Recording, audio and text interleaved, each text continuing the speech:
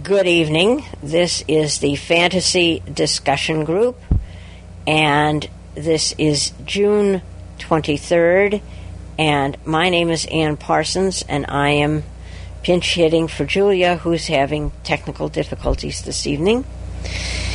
And we are reading His Majesty's Dragon by Naomi Novik, and as usual, I am going to ask the two of you what you think of this book. Did you like it? Did you not like it? And why? Well, I guess I ought to go first since I'm the one that suggested it. I love this book. In fact, I really have enjoyed all of the books in the series that I've read so far, which I'm getting close to the end of it at this point.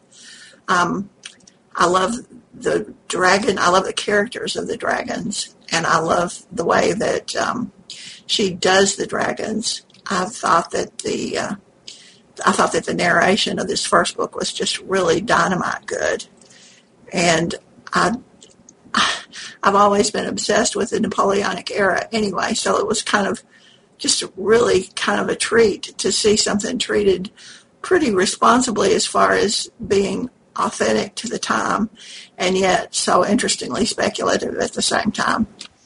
Yeah, well, I read the whole series some time ago. I enjoyed it. I particularly like how the dragons become more and more independent through the series.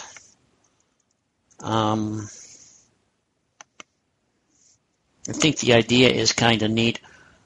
I kind of wish they'd put in a glossary for some of the more obscure terms. Like I'd never heard of a blue stocking, and I'm still not entirely sure what they are. That was one of the things that was in this book. But overall, I enjoyed it.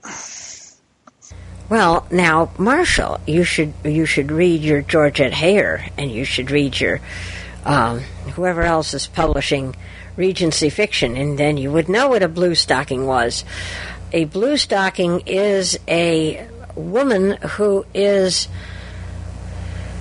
more intelligent than she should be. In other words, she is not the run-of-the-mill kind of woman, that she is more of an intellectual as opposed to the classic sex object, et cetera, et cetera. I don't know if it applies to men as well, but it is someone who is an intellectual as opposed to not. Does that make sense in the context of the book? Yeah, it does. Well, I don't know. Because of the odd situation that women were in the aerial corps, I guess you'd consider them all blue stockings. But it was a man talking about it at the time, so I think the concept is clear. I actually Googled it to see what it was. And that makes sense.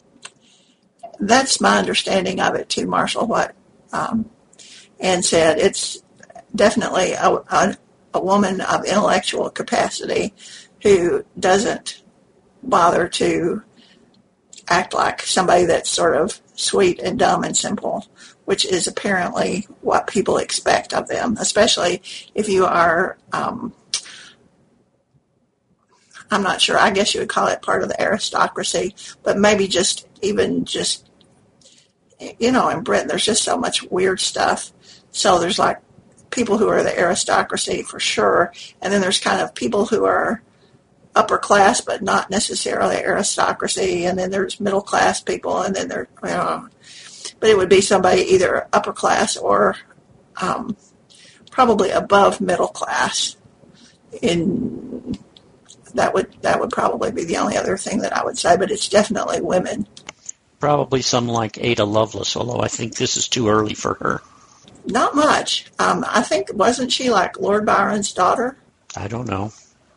And Lord Byron this is pretty much the era for Lord Byron. I think he might have been like as late as 20, like 1820. So we're talking pretty close to the same era. But of course, she died very young though, didn't she? Didn't she die of some kind of cancer at like 35 or something? I don't know. The only reason I know about her is the computer language she wrote, the computer language that's named after her. Yeah, that Ada language. Yeah. Now that's interesting. We have been having, and I wish Lana were here because she wanted to know all this stuff. But we have been having a very interesting discussion on the writers group, all about sword play and how you wield a sword and how you and weapons and actually we got into this because one of our members had seen a 3D printer and was asking, well, what do you think about 3D printers and what kinds of things would you like to have made in a 3D printer? And so we started out with animals and the different sizes of animals and all that kind of stuff. And then we got into, birds, and then we got into weapons and architecture and all kinds of stuff. But, Lana had said that she wanted to experience, some of the things that were in the current fantasy book that she was reading. And she cited sword play and so forth. Oh, sorry, guys. It's not you. It's been that kind of day. It hasn't been as busy as some, but I spent the afternoon in a dentist's office. God. I hate the dentist. Well, no, I mean, I like the dentist, but I hate going to see him. Yeah, you better not say you hate the dentist. That would be a really bad move. At the risk of being censored, I think the going to the dentist for a man is about is as close as a man can come to being raped, because you're there helpless and can't do anything, and people are doing strange things in your mouth, and you're not supposed to move, and all this other stuff. It was quite an interesting discussion that we all were having, and she said she wanted to bring it up on the fantasy group, but she's not here, so what can I say? That's too bad, because that sounds like an interesting topic. I don't really know much about it, other than that I do know that broadswords are a sort of older technology than some of the things like rapiers and sabers and stuff like that, and the techniques for fighting with them are considerably different. She might try looking for Society for Creative Anachronisms. These guys that dress up in medieval costumes and have jousting and sword fights and all that sort of stuff. She might be able to have somebody use her as a sparring partner. Now, that would be cool. Yes. As a matter of fact, I suggested that she might want to look up her local branch of the SCA and, see if they could help her by showing her different kinds of weapons and stuff. Because that would be one way of looking at it. I did manage to see the Sword of Scotland, or whatever the heck they call it, and in the castle in Edinburgh, and it is a broadsword, and man, is it long, and it is wide, and it must be hugely heavy. I mean, just hugely heavy, and that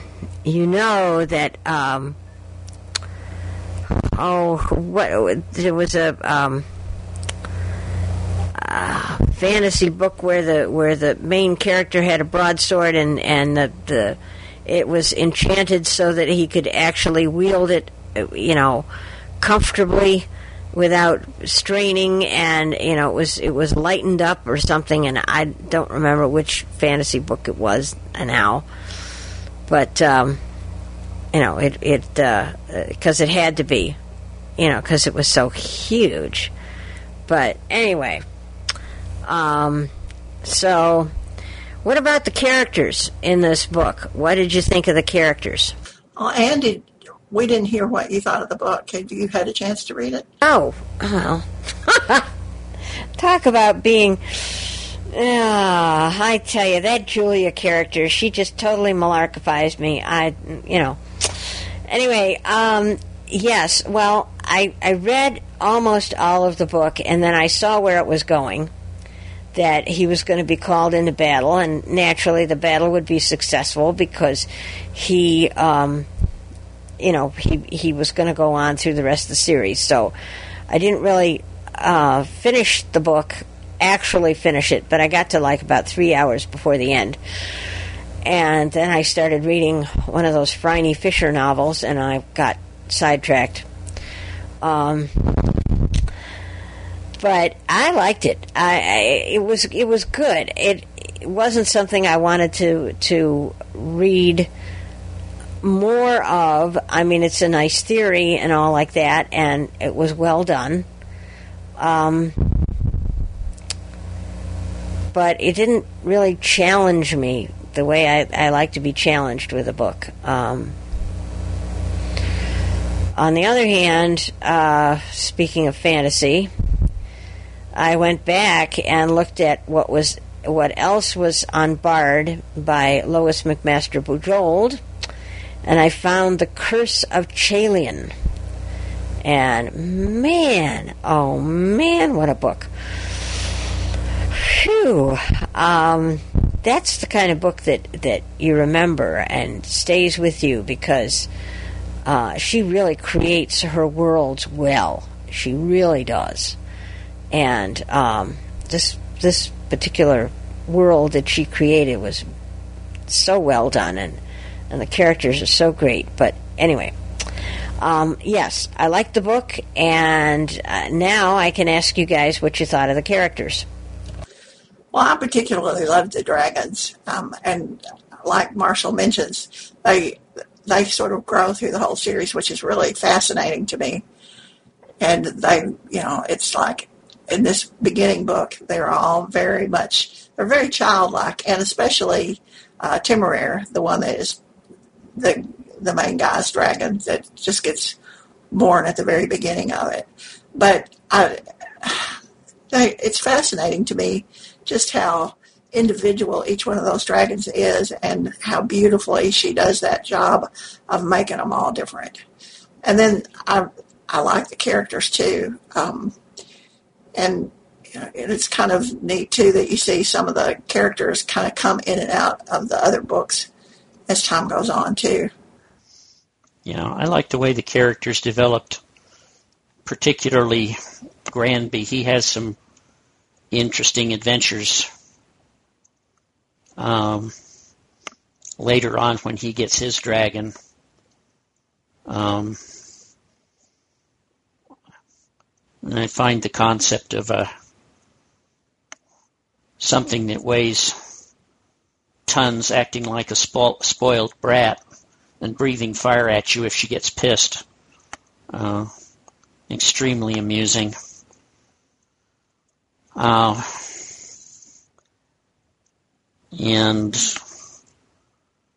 so I liked most of the characters.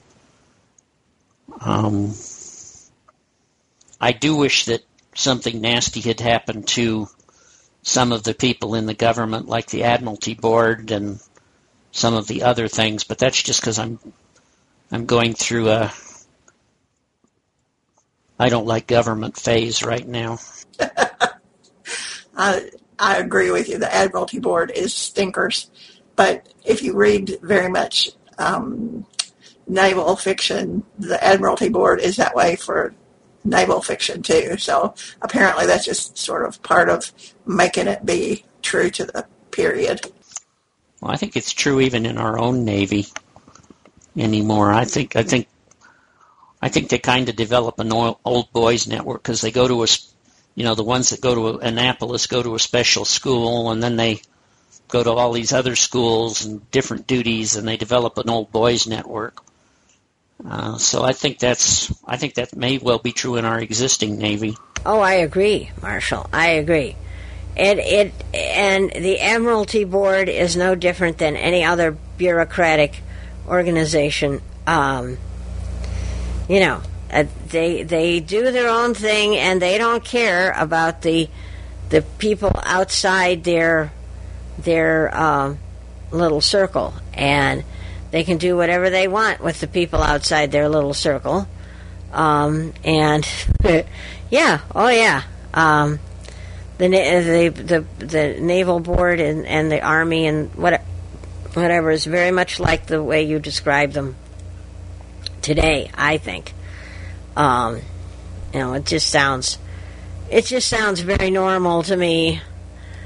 But then I have also read a lot of naval stuff as well. I mean, I've read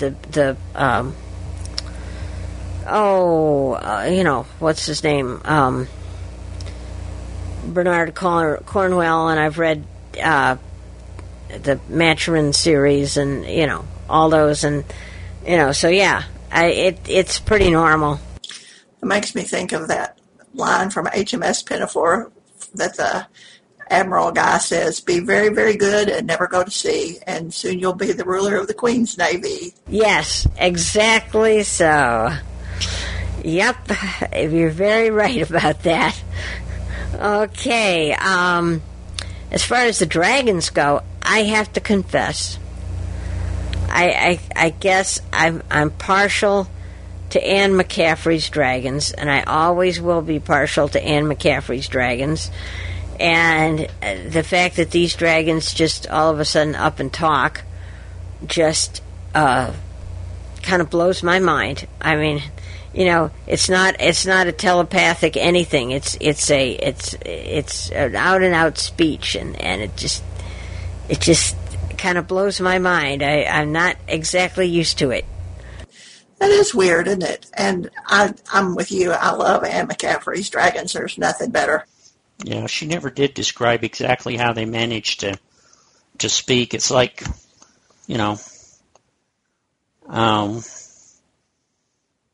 I've heard people have trained their dogs and cats to make noises that sound like speech, but these, just coming up and speaking, well, English and French and Chinese, just because they've been around it. That I found a little hard to buy, but it was necessary for the story. Yeah, there are other things about that bother me too, that I hadn't even really thought about the language issue. But the thing that strikes me is as much as they eat, I don't see how it seems to me like there's no ecological way that they could really exist. Well, what I couldn't understand is how the dragons were so big that like 6 or 8 men or however could be all over them and under them, and by a system of ropes and stuff, and do all this stuff. And that would be a huge beast. I mean, absolutely huge. And I'm not sure that it could fly. But then, what do I know? I mean, I'm not a physics person, so I don't know. She made a point that they had bladders in them, that it sounded like they were filled with hydrogen. And that was how she justified their being able to fly. But I had a little bit of trouble with that too, because the duration of the time, the amount of energy it would take to keep something that weighed tons, and they did mention that they weighed tons, flying for any length of time is just incredible. Well, that's our trouble, Marshall, because we like science fiction too, and you begin to put these ideas against real, honest to goodness science, and you say, "Whoa, wait a minute! You mean she says that the dragons are filled with hydrogen?" How the heck would you do that? And where would the hydrogen come from if it was inside a living body? And wouldn't that be... Now that doesn't scan. That's not very logical, I don't think. She doesn't really get into any of that detail. She just really calls them... she actually calls them like air sacs or something. But it's sort of... I think that I agree. This is not a book to read and expect it to make good sense. It's really there. It's just fun. That was the way that I sort of took these books, and I do take these books. They're just fun because they're sort of playing with something that I have always enjoyed, but played with it in a way that I like because I love dragons. Actually, believe it or not, there was a TV program on, and I think it was on one of the science channels, that said, okay, could there be such a creature as a dragon, and if so, how? And they went through and came up with explanations for everything that a dragon could do, including breathing fire and flying and all the other stuff. I don't remember the exact title of it for you to look up, but I remember watching it. In fact, I freaked a guy out because I was talking about it, and he thought I was talking that they'd discovered real dragons. Oh, that sounds like a fun show to see. And I bet that would freak somebody out. That's kind of like the War of the Worlds. Well, I've always wondered, where did the idea of dragons come from? Because, they seem to be in China, and they seem to be in England. The American Indians had the Thunderbird. Are they describing a real creature that died out, or where did the idea come from for these things? I have read a book, and this is fiction, so who knows whether it has anything to do with the reality or not. But this was a book set in China, and apparently there are a lot of dragon bones. There are a lot of dinosaur bones that are found in the mountains in China, and that's sort of the speculation of where at least Chinese dragons, the concept of Chinese dragons, came from. Yeah, but it seems to me quite a leap to go from some fossil bones showing in the side of a hill to a creature like a dragon. And the fact that they seem to be, it's other places besides China. Yeah, that's true. And the thing about this particular book, well, it was just sort of seems like there was some kind of dealing in the old bones, and so that's the only thing I know. But I know what you're talking about. It's like going from a few bones laying in a hillside to all of the different attributes that dragons usually have.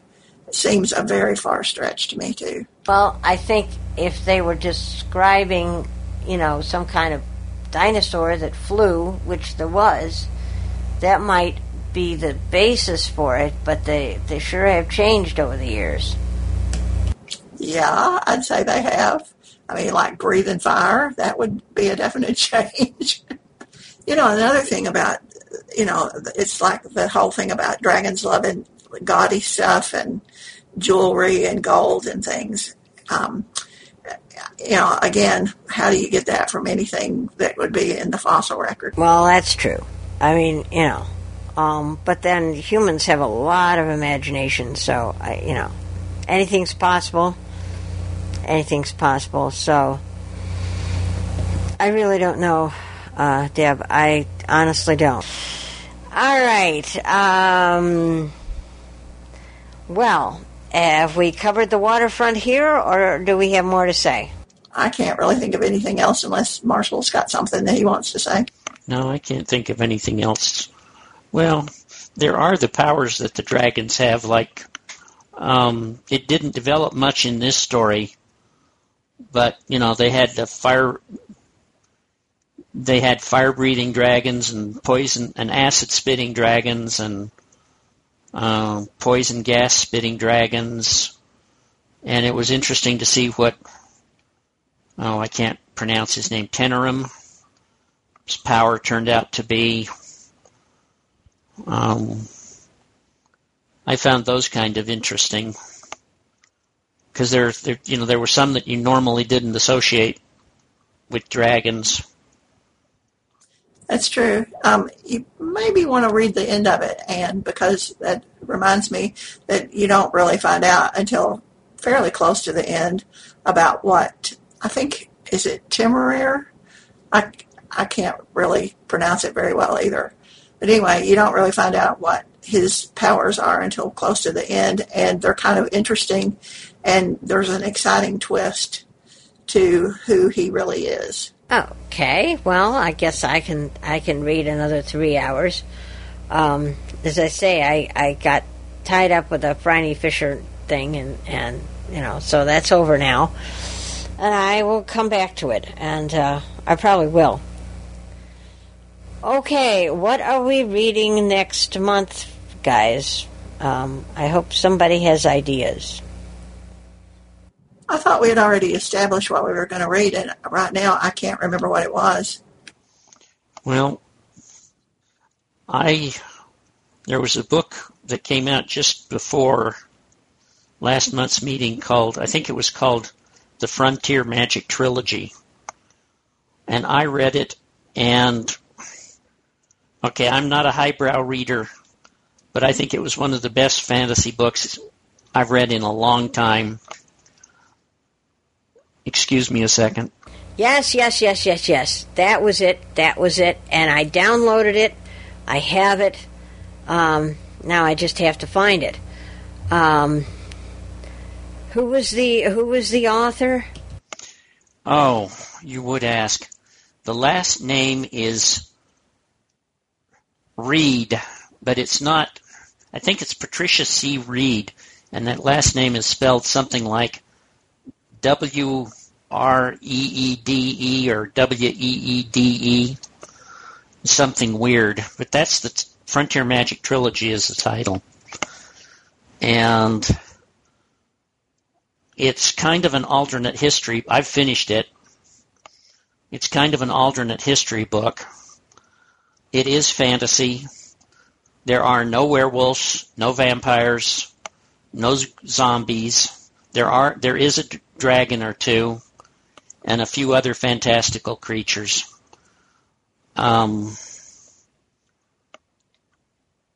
So it takes place about the time the Civil War would have been happening.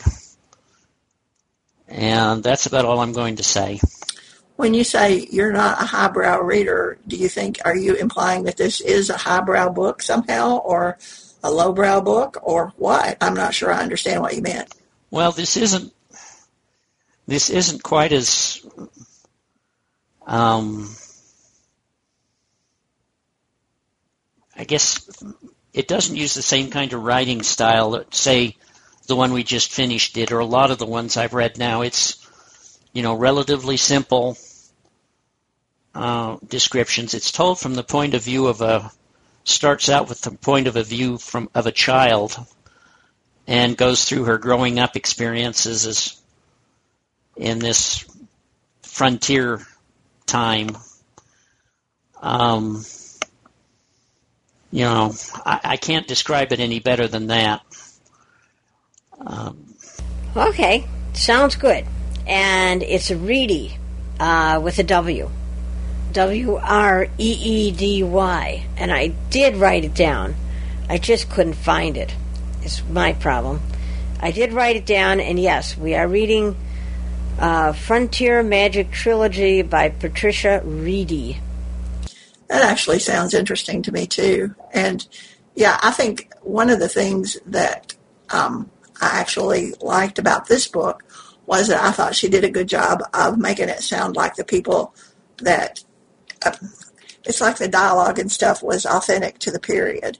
And it sounds like that's really what you're saying about your book, too. It's really authentic to a period and a situation, which is sort of the wilderness, where this was the sophisticated, in parentheses, place, like 1800s England. So that sounds cool, Marshall. All righty. Then we will see you on the fourth Tuesday of July, which, hang on, I'll see what it is in just a second. Should be July 28th, as far as I can see. Same time, same station.